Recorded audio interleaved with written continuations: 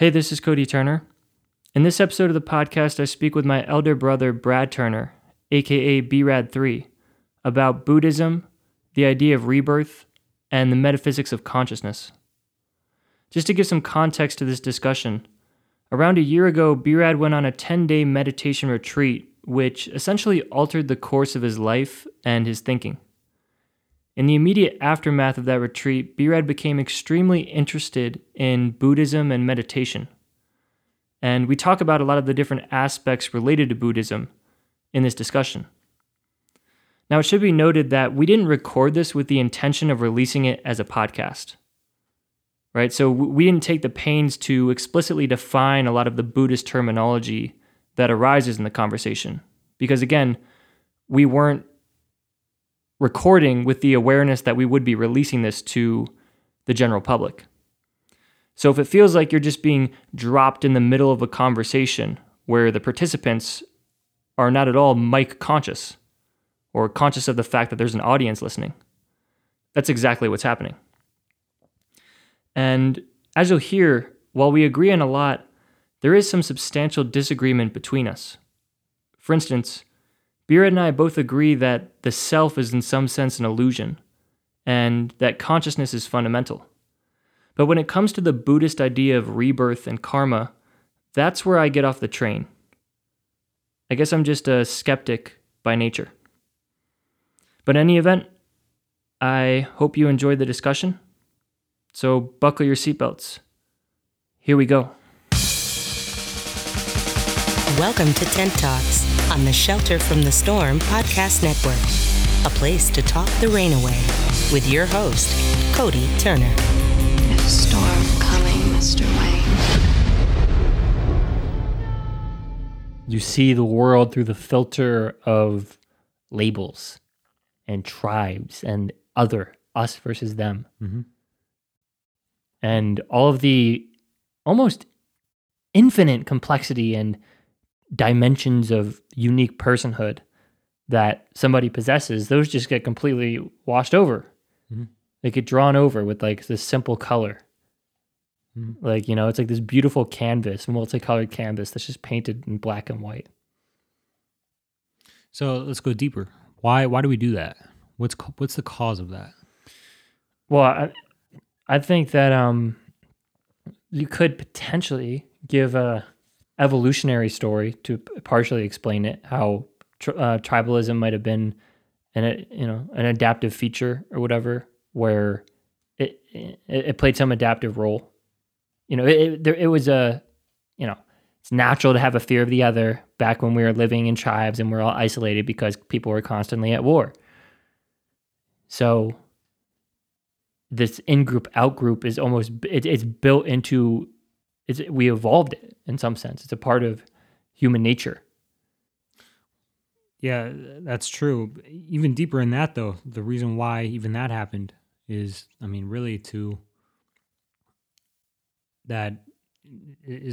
the individual ego that's creating that separation, that boundary between yourself and others, you know? You know what it is? Because I don't think humans were always that way, is what I'm saying. Like, I think for evolutionary reasons, we developed this idea of self that, I don't know when, a long time ago, but and ever since then, like that was Thomas Edison. It became efficient, right, for practical reasons, like you were talking about. And then that kind of spiraled into forgetting that, like taking that concept of self to be what we are, you know, and now it's just so conditioned to the point where, of course, that's what I am, you know. But that's the root that's causing the separation. That's what's causing the tension. That's what's causing the tribalism. It's that originally useful thing that obviously became a problem, like many things in life. So you've constructed this temple of personal identity that maybe you don't even. Maybe you can make a distinction between like your ideal self, like that person that you think you are and would strive to be. You know, that like that's your inner essence, you might say, and it's that essence that you want to fulfill and manifest in life. Then like there's the actual reality of yourself. But I think when most people think of their self, they have in mind that ideal self, but that temple of selfhood is just built up of all of these different things. And if anyone attacks one of those things, like you might think like, I'm a religious person, that's part of who I am, right? Or I'm a philosopher person, or I'm this or I'm that. And when someone starts to chip away at that, then you feel like your house is under attack. Someone's trying to burn down the temple, but the temple ultimately is an illusion that you've constructed. Yeah. And what created that temple is actually the source from the Buddhist point of view, which is craving. The craving to becoming, right? There's craving that we know, which is like sense pleasures and, anything that's pleasant. But there's also the craving to becoming, which is that identity of what you want to be, as you put it. And that's what really created. Craving is actually the creator of the ego. And why did we do that? What was the cause of craving? Well, it's like you just said, like an illusion, it's ignorance, right? So ignorance created craving, which created everything else. So it's and this is where we have power or free will, is the space between the feeling or the wanting and the craving. That's literally the position where we have free will. It's in that gap, that space where we could change those habits, these habitual tendencies, change the stream of the course of our life, is in that gap between the feeling, the arising, and the craving. That's where all the work's done. That's where the change happens, Yeah. So it's an important spot. And if you just constantly identify with the content of consciousness, it's like the content is a stream, it's a stream of experiences that's being played before your inner movie. But if you identify with the contents, then you're identifying with the stream, and the stream's constantly moving. So you don't really have any control of your life. It's just taking you away on this endless ride of sensations. But if you step out of the stream onto the dry land of mindfulness, then you can exercise that free will that you're talking about. Yeah, and the funny thing is you think you're doing something, What you don't realize is all you're doing is swimming against the stream. It's still flowing you down the same place you're going. You're just creating more resistance and tension of the process that's already happening. So when you step out of the stream, nothing actually changes. Just because you're not identifying with it, nothing changes. It's all happening the same, but you got rid of that tension. You got rid of that resistance that's going on. And that's why you live life way more easeful, almost as if you're floating. Because you're working with reality, not against it. Which is why, in a sense, the typical reality, the stereotypical reality, we all want to go with what everyone else is doing. But what everyone else is doing is going against the stream of actual ultimate reality. So by you going against conventional reality in the way you live, you're actually aligning yourself with the true nature of what's going on. And wouldn't it be correct to say that suffering is born in that tension? Like the monk who set himself on fire is completely going with the stream. Like there's no tension whatsoever. Like you said, again, there is no experiencer of the pain. There's just the reality of pain. Right. So again, you're creating rid of that division, the same division that is you versus other. You get rid of that that's just something you're adding on to it. You hear something, you think I'm hearing, it's just the hearing. The hearing is experiencing itself and it's passing away. There's nothing else going on.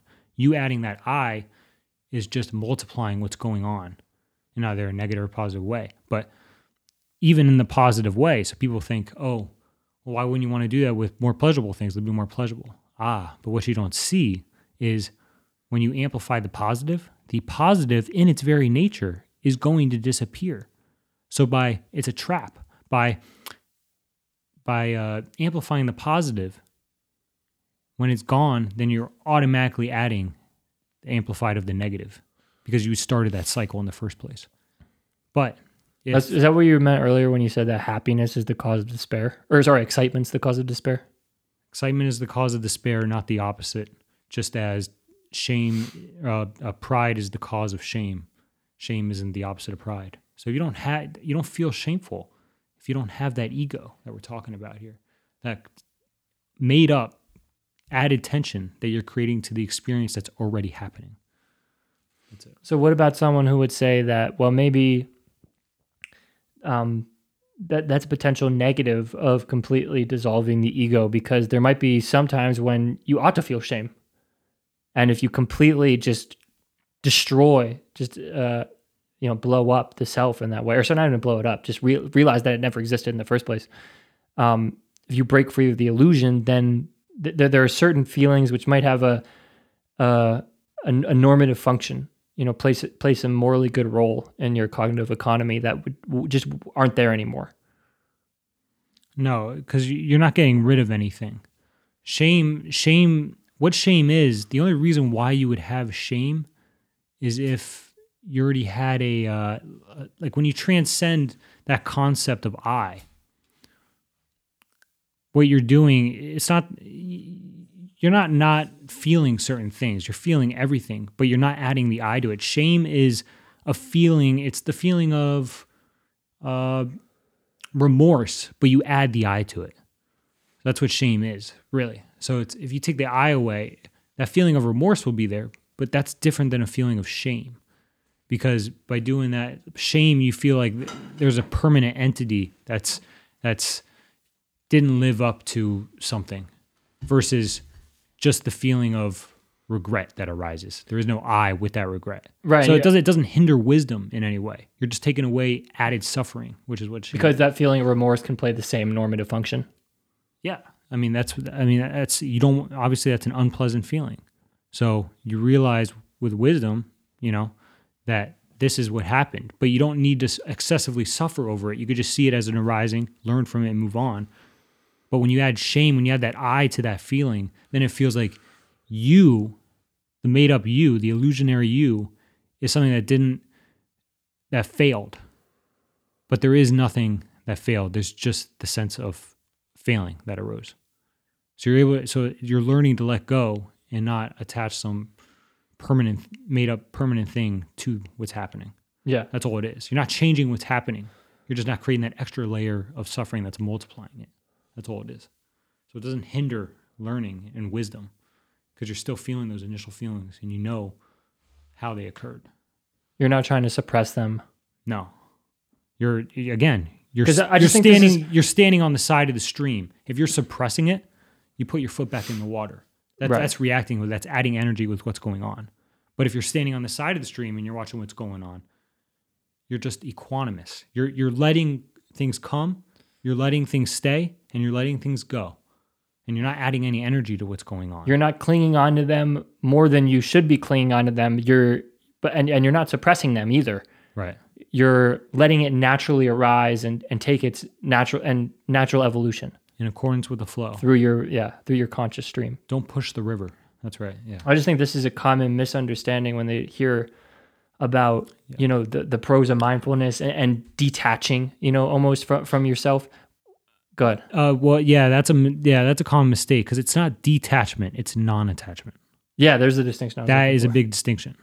Yeah, because some people just say, oh, it's just detachment, as in you're just escaping from your problems. Like all of these feelings which you should be feeling, you're no longer feeling. And all these thoughts you're no longer identifying with. You're almost trying to run away or escape from yourself. But that's not what's happening. You're not escaping from yourself. It's non-attachment. Right. And people mistake that for equanimity. When people talk about equanimity, that's what they think they're doing. What they're actually mistaken equanimity with is the near enemy. The near enemy of equanimity is like just neutrality. Indifference. Sorry. Indifference. Yeah, there we go. I found the word. Because what people don't realize is by not feeling something, by trying to suppress something, that's not equanimity, that's aversion. Equanimity is a place where you're not discriminating anything. So if you're being aversive, that's discriminating. So that's why you're not suppressing anything. You're open to everything. Everything that's coming is of equal value. It's all, you're putting the label. Good and bad is just a label. It's a concept.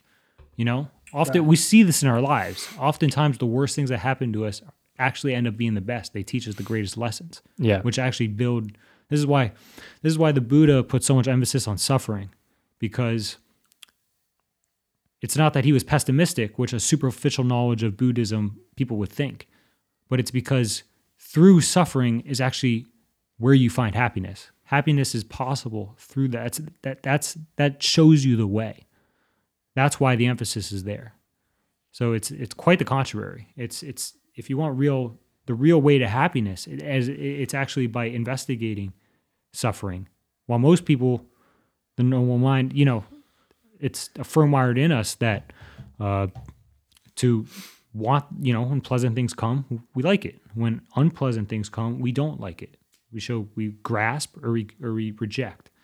So what we're doing is we're changing the mind's reaction to these things through mindfulness, which is where equanimity is born, where we stop doing that, where we just let things go and come and go and stay and go.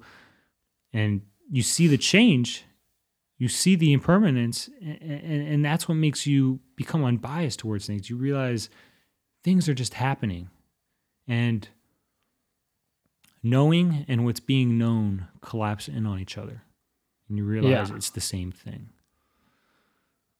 And that, I like that. Yeah. That's saucy.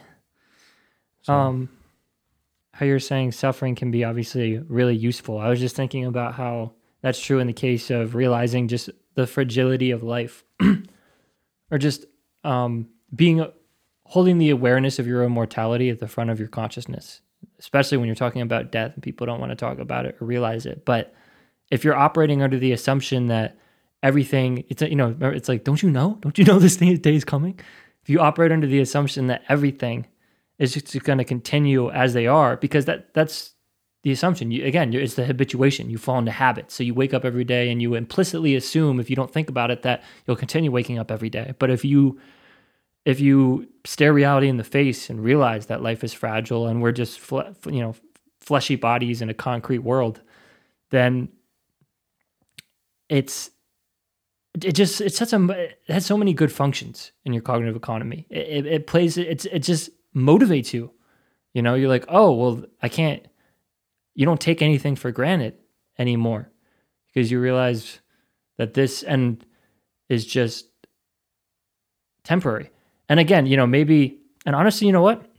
It goes back to what we were talking about the difference between rebirth, the idea that there's rebirth, or the idea that this is the end, right? It's just kind of like we get to live this short movie and then back to darkness, lights out, But on the other one, the idea that there is just this one life and there isn't some consciousness in us that's continues and is reborn or reincarnated, if you will,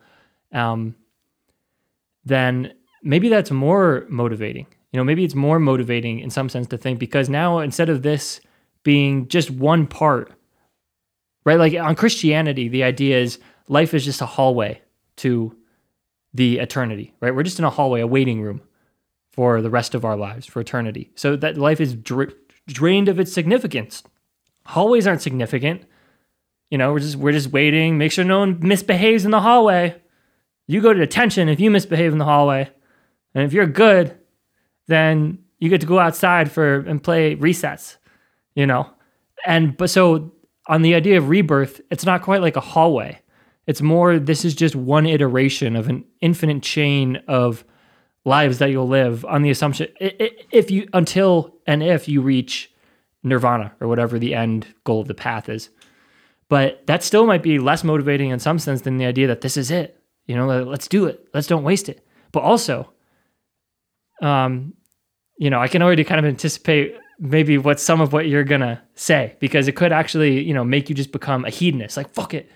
Let's just do drugs. Like, this is it. When in actuality, you should be living a more constrained life of wisdom for the next cycle of rebirth. Why don't you pick it up from here, offer any objections, and maybe describe the concept of rebirth in greater depth? Okay. There's a lot there I want to say. I'm going to start with your first, with one of your points. I don't think it was your first, that why it's more motivating to live this life if you think it's your only birth. All right, I want to address that first. Yeah.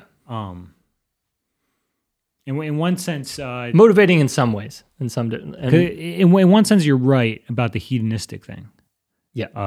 Yeah, you just, but in another sense, you're wrong, because if this was your one life, the hedonistic attitude would actually make 100% sense. And it would actually be a valid way to live life. I mean, if this was your only life and that was it, why not indulge in just constant pleasure? And then when life becomes not worth it and you become old or sick, just overdose on morphine or something and have a great, why not? This is your That'd only be a life. good way to go. There's no repercussions, right? Yeah. On the other hand, if you have the other attitude that, oh no, this is my only life, I got to make it work. Like, I got to make it worth it. And you constantly are doing and constantly just never satisfied and never enough. Well, you're also not enjoying that one life because you're just constantly trying to feel rushed to get everything in. And you're not really giving yourself an opportunity to actually be in the now and appreciate what is instead of what you want. Got to get to that bucket list. So either way, I don't see any gain to that understanding in a way to actually benefit the way you think life is. As to your Christian tradition of view of it as a hallway until the eternal heaven, right? Right. That's what they believe. Well, from the Buddhist view, that is also, heaven is also not the goal, because just like everything, it's impermanent. So, okay, this is a hallway, and then, you think, okay, you said hallways are boring. That's not where, to get, the Christian tradition says to get to that eternal heaven, as they call it, you got to do good, you got to help your neighbor, right? Believe in Jesus Christ, all that. So you got to live a moral. Let him into your heart. Don't just believe in him. Yeah, let him in. You got to live a moral life, right? So that's the point. So there is a purpose into that hallway that they put it. Yeah. So that does give you actually a purpose in life. But from the Buddhist point of view, the heaven isn't the goal, because heaven isn't eternal. If you're reborn, you die. With birth comes death. That's with everything you see in nature. So being born in heaven, as in Buddhist cosmology, yes, that's a place you want to be in. It's a place that has much more great sensual pleasures than earth. What is heaven? In Buddhist cosmology. In Buddhist cosmology, it's you're basically a celestial being. So you're a being made of light. You don't get like sicknesses or any of the stuff. A being of light? That a human, very minimal actual like physical body to the mind. So you can, you're free from a lot of the pain and stuff that the body has that we had to deal with. But it is still light, and you also live a long time, like 30,000 years or so. But again, it comes to an end. It comes to an end once that karma burns out. So if you're a naughty ball of light, in other words, if you misbehave as a ball of the light and don't do whatever, and I'm being kind of tongue in cheek, but I'm not trying to diminish it. Can you be reborn in a lower dimension of existence? Of course. Is there you don't even have to be naughty. Just once that runs out, it's depending, your next life, say you would be born, I don't know, like just say a human being for, just as an example. There isn't any that's not a rule or anything. Then as a human, you could do a bunch of bad deeds and then wound up in the place you don't want to be, which the hell realm. Can you just describe the different realms? How many realms are there? Is there a definitive list of realms? So it's like there's different planes of existence and stuff, but yeah, for overall there's 6 realms that one would be reborn, that consciousness can play out lives in. In the potentially infinite cycle of rebirth. Yes. Okay. The ocean of samsara, as they call it. So what are the realms? So the bottom 3, the worst one would be the hell realms, which we also see hell in the Christian tradition, which is composed mainly of just constant torture and pain and suffering and thirst. It's not a place you want to be. Then there's one, the afflicted spirits realm. So they use like a symbol, an image in Buddhism of like a ghost with a big belly and a tiny mouth, where it's constantly hungry, and it can never be filled up. It's constantly thirsty, and it never gets quenched. So they're beings of great greed. Then there's one that we actually see here on Earth, which is the animal realm, which is composed mainly of dullness and fear. Eat or be eaten. And then there's the higher realms, which is one is the human, which is an equal amount of pleasant and unpleasant going on. So there's not too much pleasantness that we're not motivated to show up, and in a sense, and it's not too unpleasant where we're just overwhelmed. So that's really a precious realm to be in, because as a human, you have enough motivation to seek an end of this cycle, but you have enough pleasantness where you're able to do it. So it's a very rare and very precious opportunity. After that, there's the heaven realms, as we talked about, the celestial beings, and then there's the Brahman realm, the Brahma realm, which is pretty much almost, from what I understand, your whole mind, pretty much. I mean, the pure abodes, as they call it, where there's not really a body; it's just a mind. You can live for like eons. But again, all of these. Wait, so that's the ball of light realm? Yeah, that's like, so they say you get into that realm when you're able to achieve the formless jhanas. The jhanas is an intense state of concentration where you become absorbed into an object, and then the formless is one it's not even with an object. They call it like the space of boundless consciousness, boundless nothing, boundless neither perception nor perception. So if you can achieve these, like, you've really achieved a pure mind, because it's a path of purification. So that would take an initial rebirth consciousness, which I'll get into in a sec.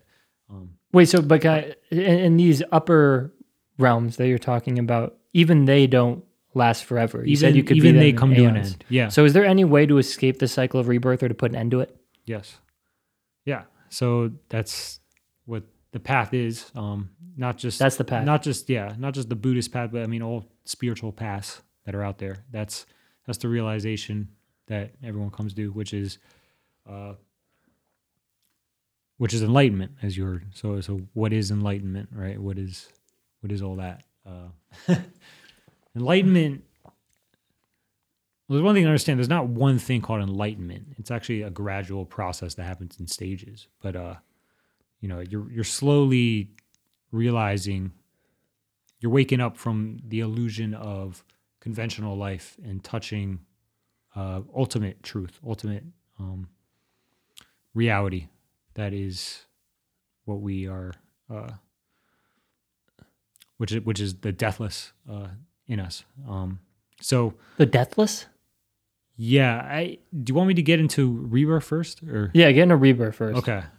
I think that would be easier. Yeah, if anyone is listening to this and we release this, they'll be like, "What is happening?" Yeah, I don't want to get too far ahead here, but Yeah. So what does it mean to be reborn? so In the conversation, we've already kind of indicated what it is. Well, we've already talked about how there's no permanent entity, and everything in our life is just a stream of different sensations arising in a mind stream.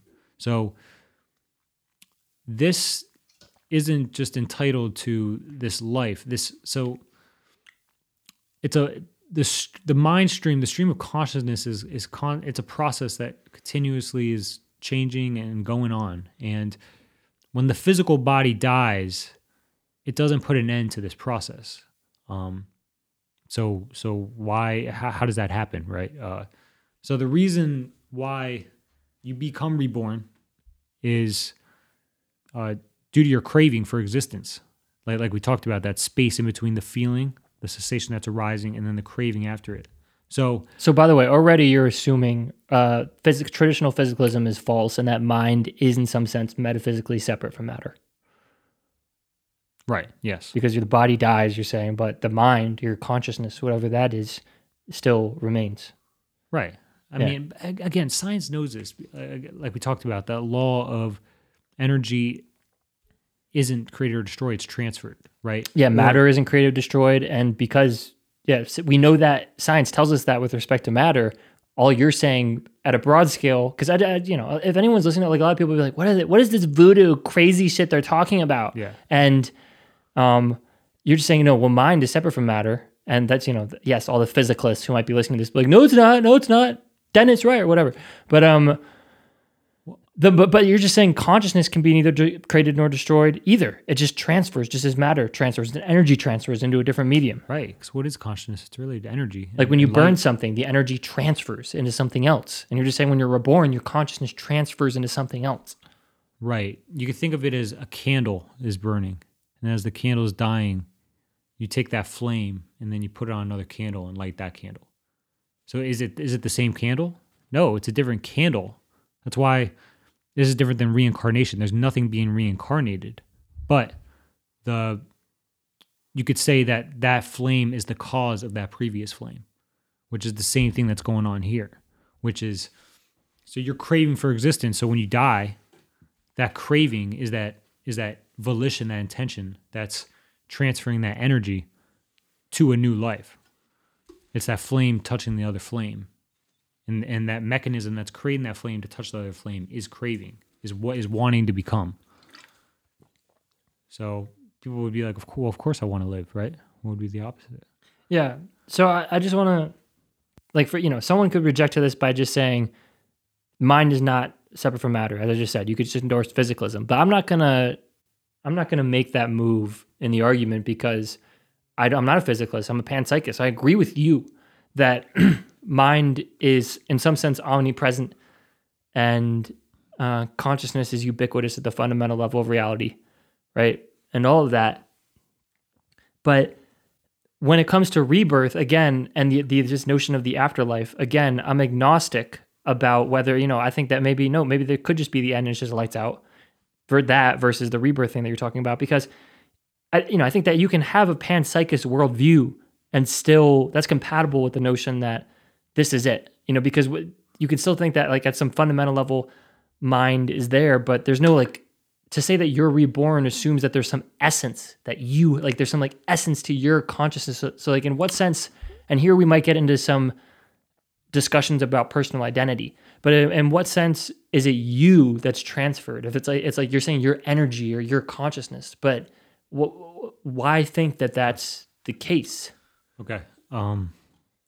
So yeah, what you're saying, the essence or the soul, as people like to think of, that's sort of emphasized in the Hindu tradition, where they think there's some internal permanent soul transferring from life to life. But Buddhism, no, they don't believe that. Hinduism, you can think of it as like a necklace with a bunch of beads on it, and the actual string is that soul. What are the beads? Each bead is in each individual life. Okay. Right? Well, Buddhism is like, no, it's like actually like a stack of die, where the die itself are separate, but the previous die is the cause of the next die. Okay, can I stop? So, I'm sorry to keep interrupting you, but that has profound implications for a personal identity, it seems to me. On the Hindu view, it seems like there is some you that survives. On the Buddhist view, Right. Maybe there is no you that survives. Right. Yeah. Right. Exactly. And but like we talked about earlier, we could see this in this life right now. You don't have to wait till die to know this, because as we see, what in this life is permanent. I mean, every sensation of the mind comes and goes.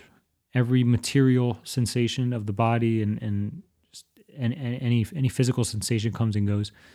So there's nothing there. And as we see, there's no one experiencing that. It's them experiencing the mother. So it's just a process going. It's an empty process going on by itself. This is the Buddhist concept of emptiness. There's nothing behind the process. The process is doing itself. So when Nibbana is, or at least from my understanding, is you're putting the water on the fire of that process. The process stops. So that process that's happening, that's experiencing itself, is done. And Nibbana is simply peace and bliss. Because everything that arising is actually like something on fire. It's even neutral things are actually unpleasant. Even happy things are actually unpleasant, which is why equanimity is the highest state of mind, because something that's excitement is actually suffering, because it's the precursor to when it leaves. Right. But again, so it seems to me that people might initially hear this notion of rebirth and be excited, like, oh, there is an afterlife. I get to be reborn. But to go back to the domino versus the bead analogy, on the domino analogy, you're not really being reborn. No, you're giving cause. It's almost like you can almost think about it in terms of like pregnancy on Earth, right? Like a child is not the same as the mother. The mother gives life to the child. It causes it. And in some sense, you're saying that you, in this realm of existence, are giving life to the next iteration of your consciousness or whatever you're causing it. But that thing isn't you. So if you're looking for a notion of the afterlife, you should go elsewhere. Yeah. But so it's not you, but it's still experience in the sense that it's another process going on. It's the same process going on in a different person, in a sense. So no, it's not you, but there's the experience of somebody else keeps going on. So I want to go back to your first question, which is, of course I want that, right? Well, this is the idea of delusion. I mean, if you really look at life, you kind of realize like would you really want to do your life over again? I mean, even us, yes, who are human beings, who are still young, baby, right? Who have well means, are just in a good position. I mean, honestly, knock on wood. Honestly, one of the best positions you can be, and even still, how many lessons have we learned throughout our life? I mean, how many just bad things, even with such a good situation, have occurred? So the point is, you're not always going to be even in this good situation. And it's even if you do well in this life, someone else in the next life could just, do a bunch of horrible things and put you in a much worse position, and it goes on and on and on. But it's not you again. And but it's the experience is what continues. So yeah, it's not you, it's somebody else, but that experience is what continues. And also to now build off your point, you could just say like, well, yeah, it's not you, but there is no you in this life anyways. Right. Like there was never any like you. Right. Like that word doesn't have a place in this life either. It doesn't have a place anywhere. Exactly. There's no you at all. It's just a continuation of what's already going on in a different body. That's all that's happening. Yeah. I don't know if we came to some kind of agreement there. Yes, I've been approaching this as a debate the whole time. You think we've just been talking? Well, maybe we should talk about karma, because that's, the big indicator of why our difference. No, yeah, but in our belief systems, but also, or my lack of belief. but also, like, why would you be born in a hell realm versus a heaven realm? What causes that? Yeah. So let me give my layman's description of it. There she is. It's karma. So yeah, if you do good things in this life, it's again going back to the idea that matter can neither be created nor destroyed, nor can consciousness be created nor destroyed. That energy, which is transferred in the next realm, you can build up good energy in some sense, if you want to use that, by doing good things in this life. And then that can that can upgrade you to a higher realm of existence. You laid out the 6 realms in hierarchical fashion, and if you do bad things in this life, then you can be downgraded to a worse realm, and that's the notion of karma, like that things that you do will come back to haunt you in some sense. Again, there's no you, but it's more cause and effect. Every action. Again, science says this, every action has an opposite and equal reaction, right? So karma means action. So you do an action, you have an intention, you have volition. Karma is like the shadow that follows that. Go ahead. Here's where we disagree. Yes. Because what if someone lives a completely good life their entire life, and then they just get cancer and something horrible happens to them? Bad things happen to good people, good things happen to bad people. It seems to me that your explanation of that is, well, in some previous iteration of their existence, they must have done some bad things and karma must have caught up to them. And I don't, I'm not saying I think that's impossible, or I'm open to that, but I don't actively believe that. I think, maybe that's a possibility, but another possibility is, bad things just happen. It's just random. It's randomness. It's chaos. Sometimes there are, whatever. If you want to do cancer, what is it? It's a process where I don't know the science, but it continues to multiply and multiply.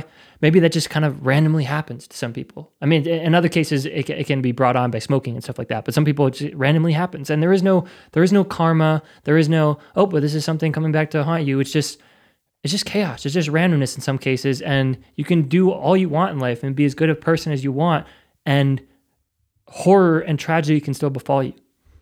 All right, well, take a look at examples in your own life of this. Think about all the causes and effects you see around you, right?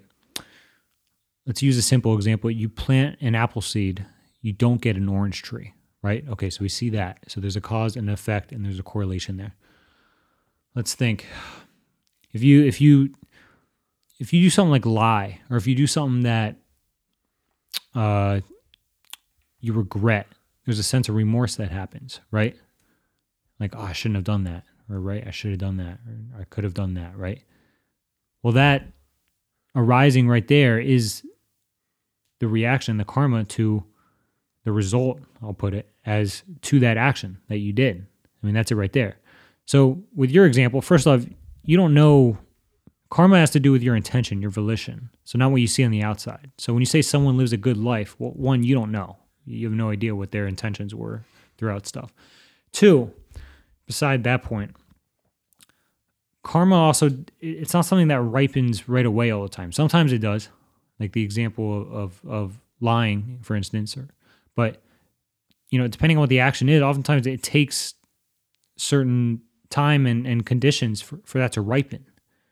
And, that could be early on in this life, but it does explain why the differences you see between people in fact, to previous lives and rebirth. It's a kind of another anecdotal evidence of that. You could see it. So the point is whatever intention you have, there's always going to be an effect from it. Whatever cause you put out, there's an effect, right? I mean, anything that arises is an effect of actually a previous cause. I mean, that's not just true for the sense of rebirth. Right. That's true for everything that you see in existence. Right, and even so, it's in line with the law that's going on with everything else that's happening. And even cancer has a cause, but sometimes that cause has nothing to do with your actions and whether you've been a good or bad person. It has to do with just things happening at the level of the brain. Like, yes, it's not spontaneous, but there's a cause to it. But the cause is divorced from your character and what the actions that you do. In some cases, like obviously smoking causes cancer and all that. But think about that. Think about how out of line that is compared to everything else, right? So everything is happening because of causes. I mean, even this next thought has certain causes and conditions for it to be happening. Where does that thought come from? From you, from a previous you that was conditioned. And it goes all the way down. So it's always been you. Yeah. Yeah, but Everything is conditioned, is what I'm saying. So that I know, can't- our that disagreement is on the rebirth. Nothing can just happen. You say just cancer can just happen. No, like not even smoking. Say they lived a healthy life, right? right, yeah. There's still it's a result of something. You know, There's always a cause to everything. I know, but I'm saying that cause it's not because you were a bad person in your past and that's why. It's just something that is physically happening in the world that you don't have any control over. It's your biology going bananas, right? Just going haywire. Not functioning. But see right there, you're saying that there's no cause. You're saying just going haywire. No. There's a cause, but the cause exists at the physical level. I'm not saying there's no cause. I'm saying that you're not responsible for it in this case that we're stipulating, where you've lived a healthy life. You haven't done anything. It has nothing to do with. There's no karma in it. That's what I'm saying. I'm not denying that there's a cause. I'm denying that there's karma. All right, you said it's just physical, but you realize the mind is what influences the physical. I mean, what good is this body if there is no mind? You've seen a dead person, you see the body, there's no reaction going on. So that is the cause, is what I'm saying. That intention is what influences the physical. I mean, okay, but my problem with this line of thinking is here's where we get into the kind of new age medicine stuff. You know, the belief that if you just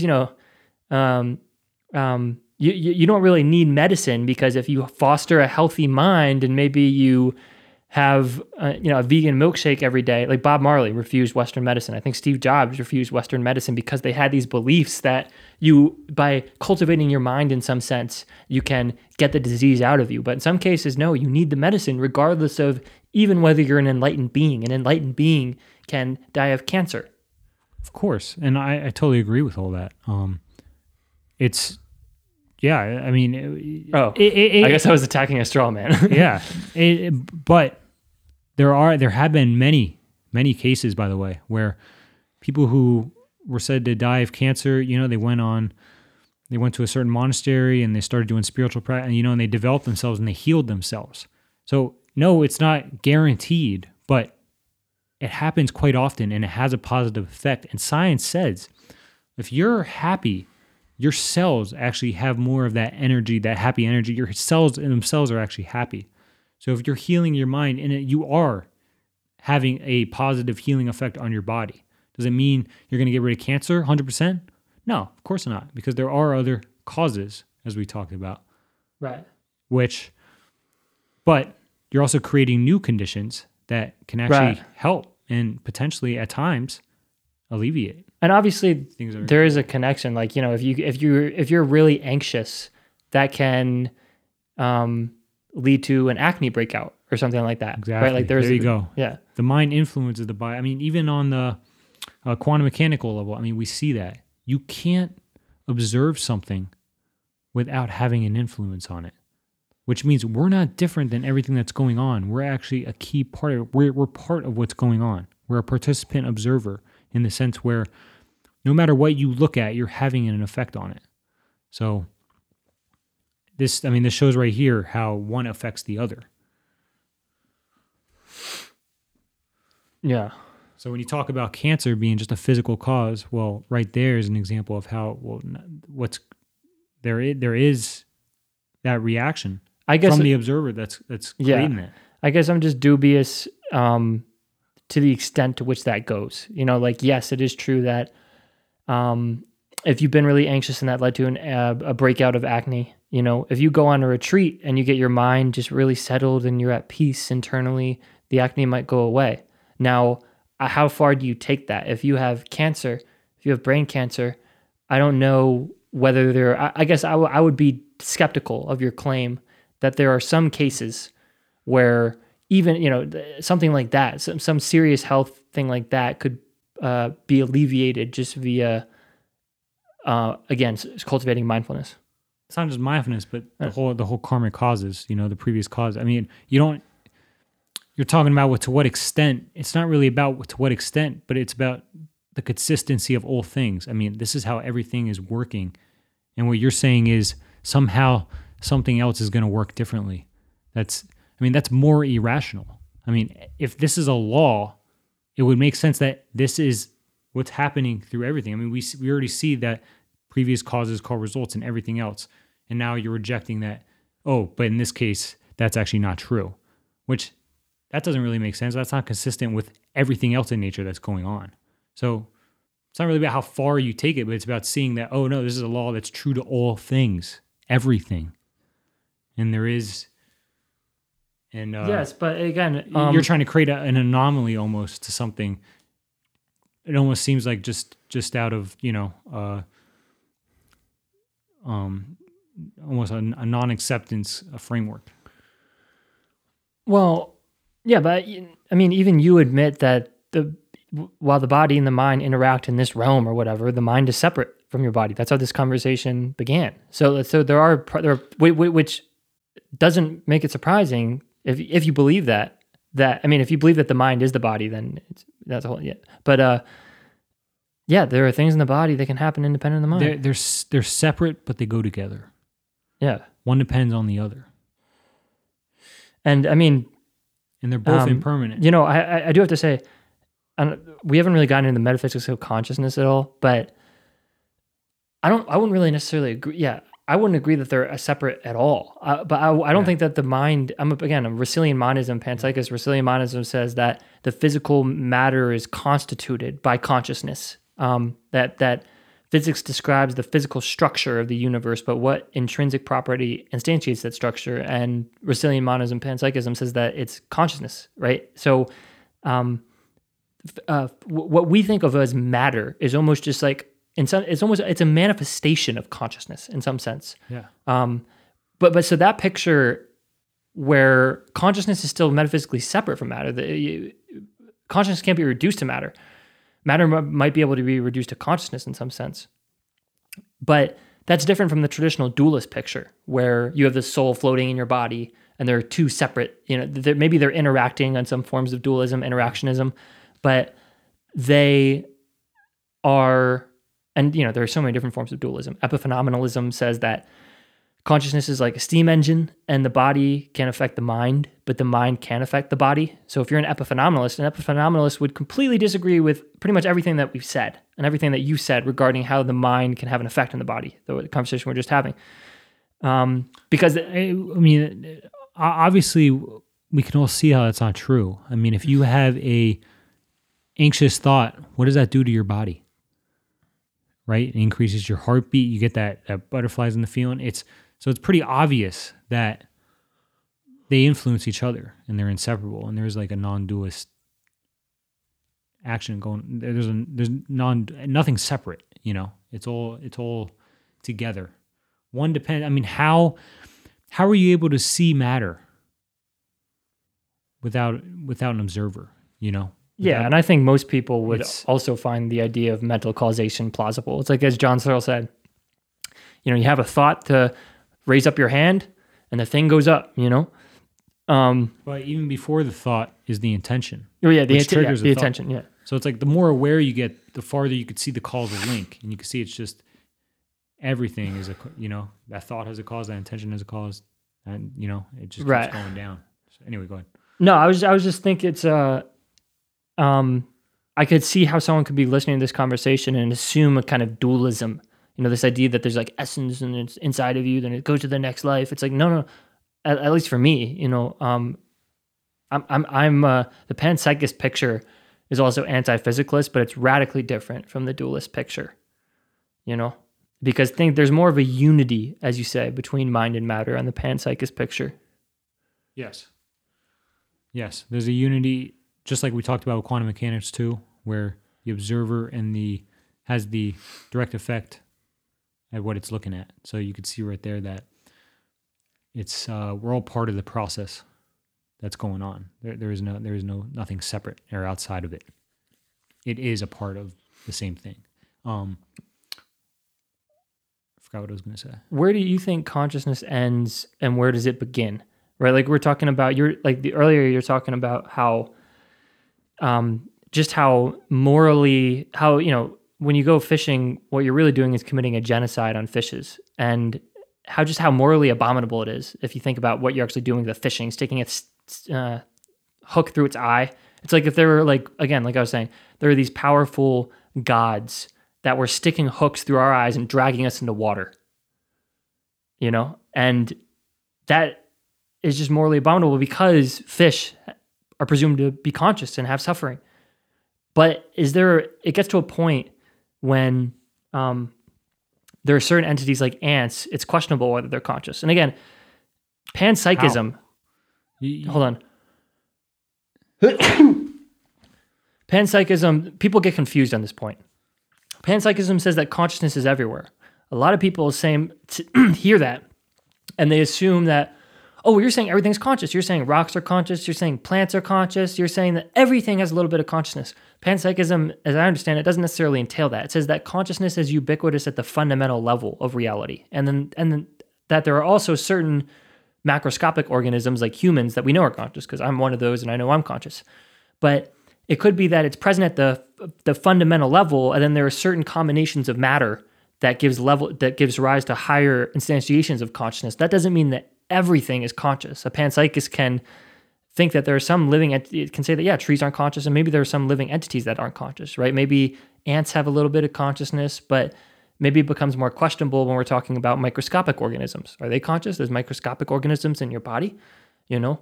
So I guess what would be your perspective on just how ubiquitous consciousness is in the universe?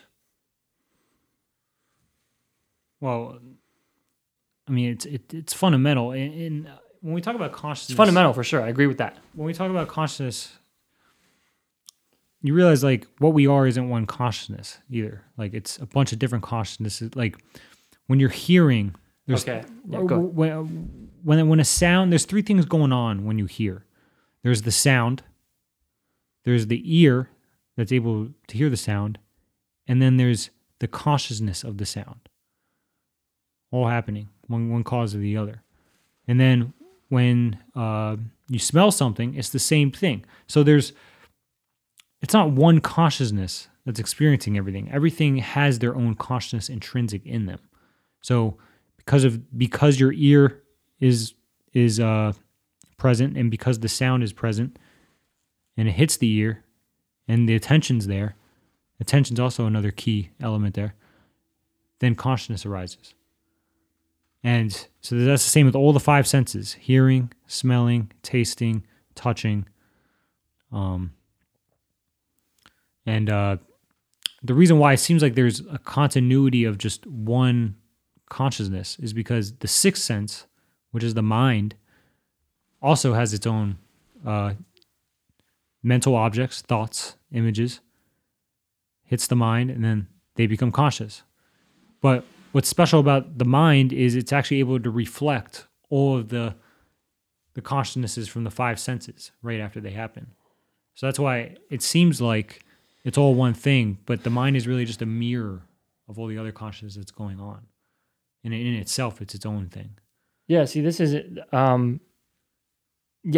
Well, I want to get back to where you think consciousness ends and begins. But with that point, that's interesting because a lot of it kind of seems to go against this idea that there's a unity of consciousness, you know? And a lot of philosophers think that, you know, maybe consciousness is necessarily unified.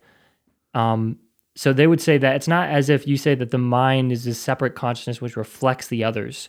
They would say that, well, no, maybe this higher order consciousness subsumes the others. The others are a part of it. So in that sense, they're not separate.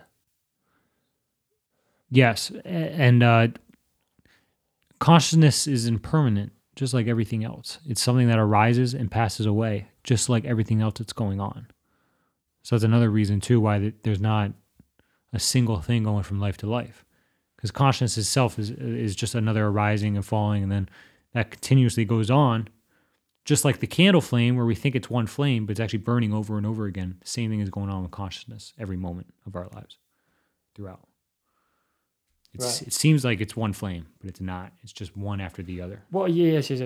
I think there's a distinction there, because I was just talking about this is called a synchronous versus diachronous like consciousness. Like you're talking about consciousness existing throughout time, from one moment to the next, and you're saying it doesn't really exist from one moment to the next, just like a flame doesn't exist from one moment to the next.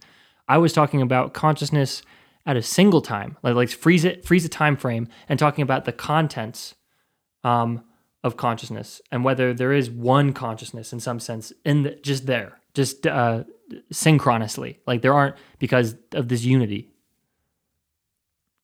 I'm just saying, so there's a distinction, I think, there. That's all. Well, I think what you're trying to say is everything is arising in one consciousness. Is that what you're saying? Yes. Like when you say free. So let me give an example. So there are many. If you just reflect upon your conscious field, and you'll notice that there are many different aspects to it. There's a sensation maybe of redness. There are different sensory modalities which pick things up. You're hearing something, you're seeing something, you're smelling something, someone's talking to you. There are all these different experiences that are occupying your conscious field. And the idea behind the unity of consciousness is that there's something it's like to experience all of these things separately, but there's also something it's like to experience them all together at once, because all these little experiences are in some sense subsumed by this larger experience which contains them. Oh. And it seems like that's what you were denying. Yes. Everything. There is nothing outside of the sensations themselves that's experiencing them. Right. So there are just the separate sensations. Yes. So I mean, in meditation, I've seen this where, I'll have a pain in my knee, like a stabbing pain, and then I'll have a thought going on too as it happens, and I realize, I see that the thought can't experience the pain. One sensation can't experience another sensation. And then looking further, you realize each sensation is actually its own experience in and of itself. It's experiencing itself, and then it goes away. And to me, what I felt like was just a platform for things to come into existence and experience themselves and then go away. That's what it felt like. So there's nothing in the platform in and of itself. Empty, nothing. The consciousness and the experience is in each sensation, and then it leaves. So there's nothing outside of those sensations and themselves that's experiencing them. And as you say, Buddhism doesn't neglect the felt unity, or the felt sense that there is this higher order consciousness which is experiencing, subsuming all the rest, because of the reflection analogy that you're talking about.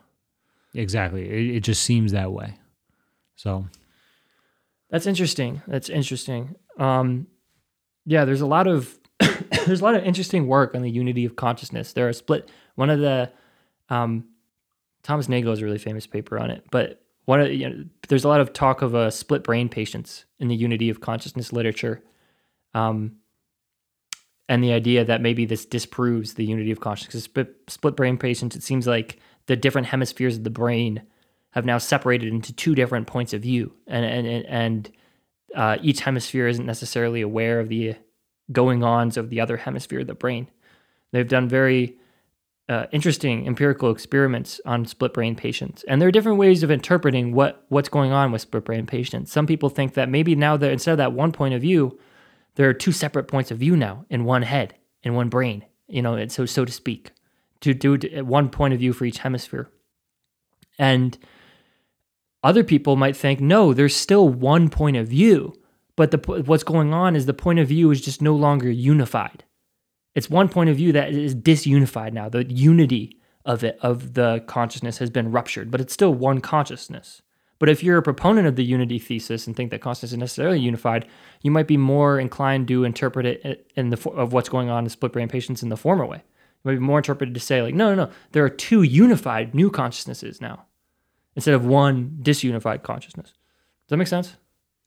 It does. For my view, there's not one or two. There's 0 points of view. There's just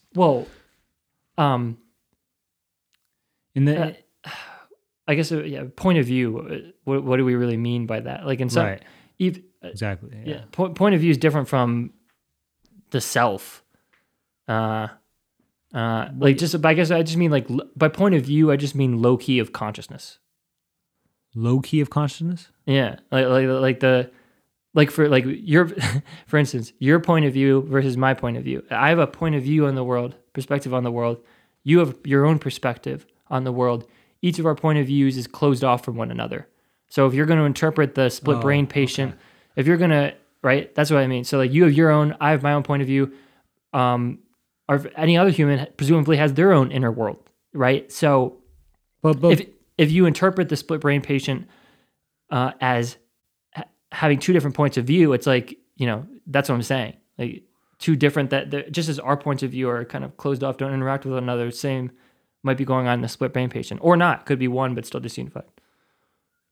yeah, I mean, obviously, I don't know much about this whole split brain. I don't either, honestly. so I can't really say. But I mean, as to your point of view, I mean, it's in one body, so I guess I'm just confused on like what that would entail. The Yeah. 2 point of view, like, I mean, it's, again, as we know, everything's just empty. Everything's just happening. So, I mean, everything's still happening in a split brain. I mean, maybe it's just a distortion of perception that's going on, but even that's just another another part of the dance that's happening. So, I can't really know what that entails. So I can't really say. But Yeah, I don't really either. But yeah.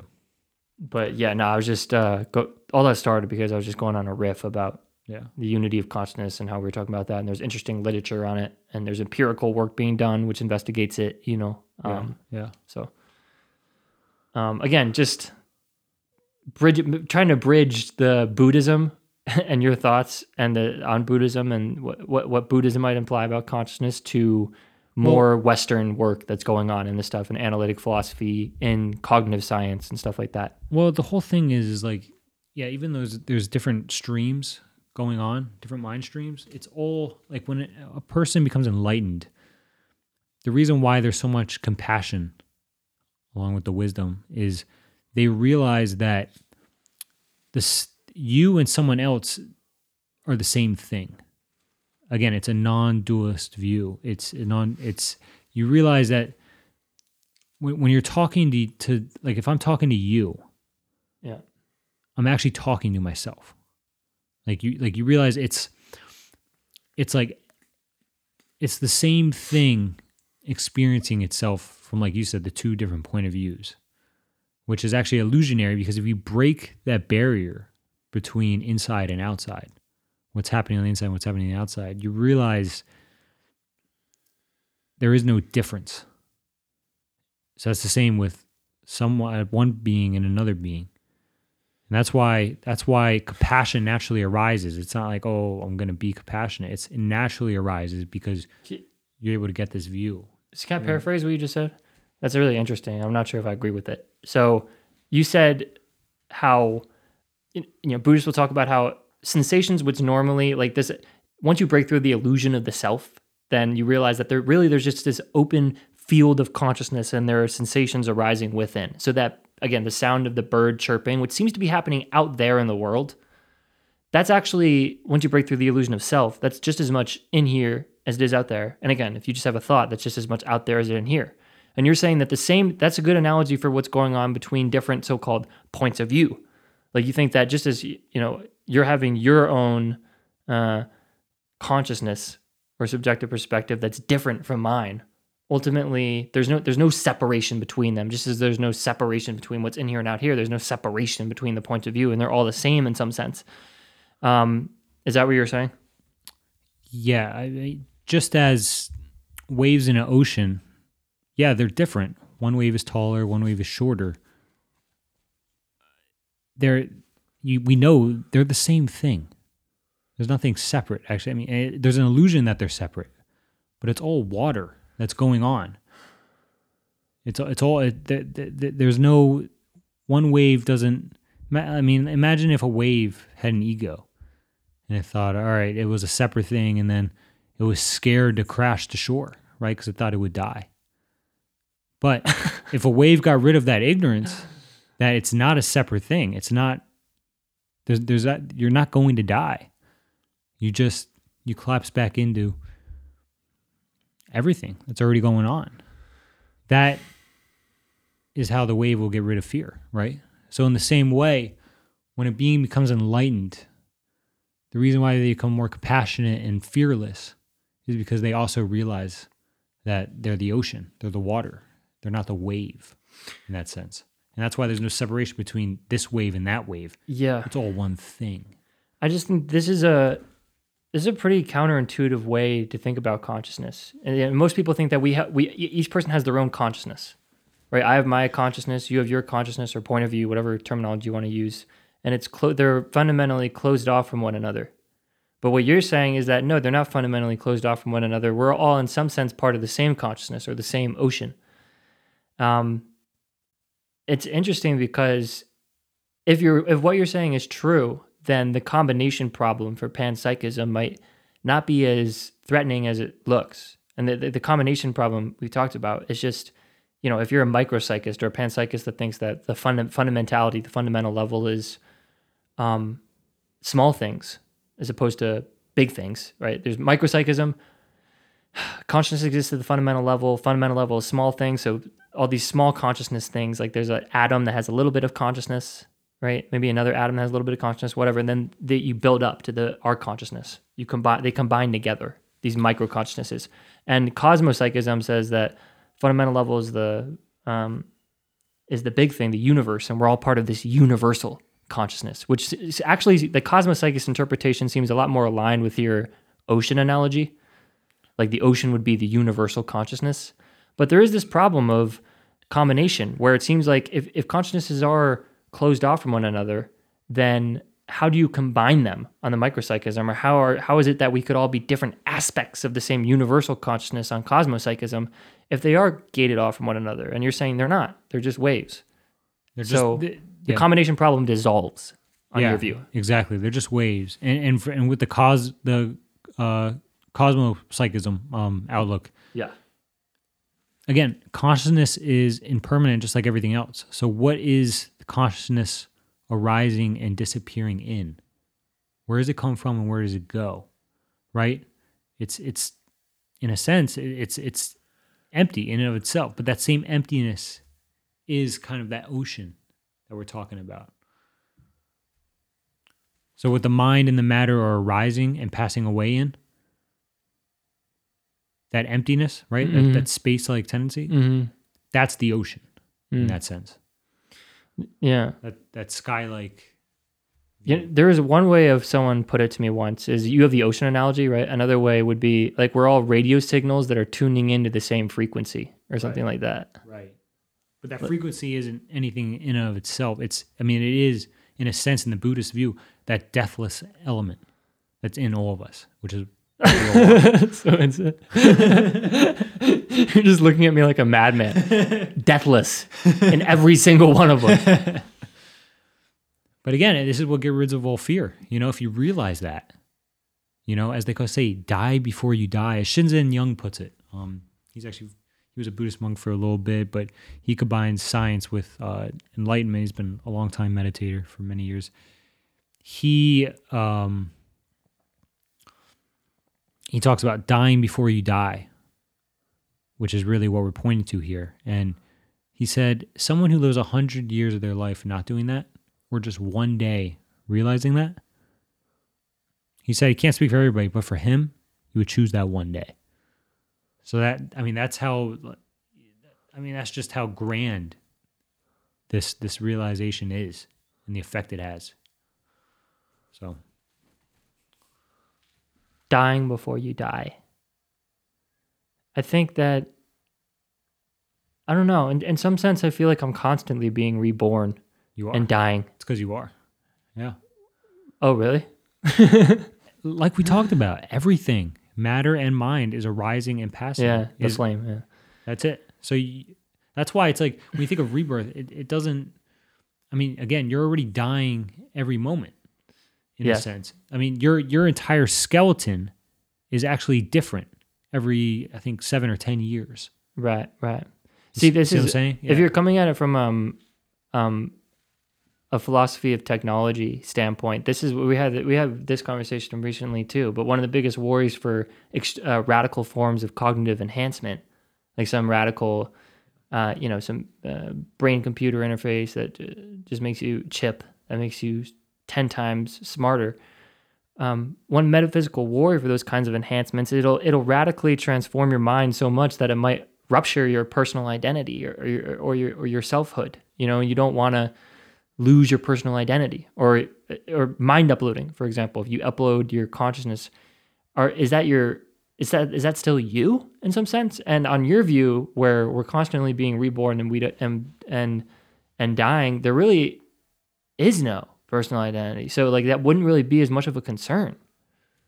Exactly. Like, just as there isn't anything continuing on life to life, I don't see how there could be a continuation of something that you think is permanent to transfer over to a technology. Because as we see, oh well, yeah, you don't think that consciousness could be transferred over to a technology? well, I don't know, but I mean, it's something that arises and passes. So it's almost like you're trying to permeate something that's inevitable going to change. So it's hard for me to understand. You know, actually, we've never talked about this, but so what do you think about the simulation hypothesis? The idea that either we're living in a simulation or that it's possible for us to create computers where we simulate consciousness. You know, if you're a computationalist and you think that consciousness is essentially a computation, which is actually a pretty popular view. What does Buddhism have to say about that? Can we create consciousness? Can we simulate it? Is simulated consciousness possible? Well, I mean, for one thing, we don't even know what consciousness is, really. So, yeah, questions like that, the Buddha never really gotten into the metaphysical aspects. The Buddha didn't answer whether computers can simulate consciousness. Obviously not. But he wasn't really thinking about that. if you're just asking for just ideas, from my view, if you had to make a bet, if you could upload consciousness on the technology, someone says, do you think we, with perfect technology, perfect understanding of the brain and the neural correlates of consciousness, and we could simulate the brain at a level of granular detail, would consciousness be simulated as well? Consciousness birthing consciousness. And again, I don't know either. I'm just trying to spark thoughts. Well, again, so I guess what you're asking is, could you create a repetition of a mind stream almost, or of a process? You're almost trying to create a process, a continuation of something, because, I mean, there's nothing stable, obviously. So if you're talking about consciousness, you're talking about creating a pattern or a process that's continually going. I have no idea. It doesn't sound, I mean, who knows, but it would be impermanent just as everything else is. I mean, so I don't know. I don't know how to answer that question, really. Yeah, that's a tough one. That is a tough one. There's tons of people who are biological naturalists think that, like John Searle, we can never simulate consciousness. Only biological organisms can have consciousness. All that jazz.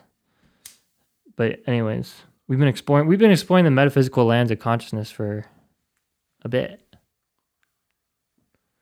Yeah. Just looking behind corners, climbing the mountains, the metaphysical landscape of consciousness, turning over rocks and finding truths about panpsychism.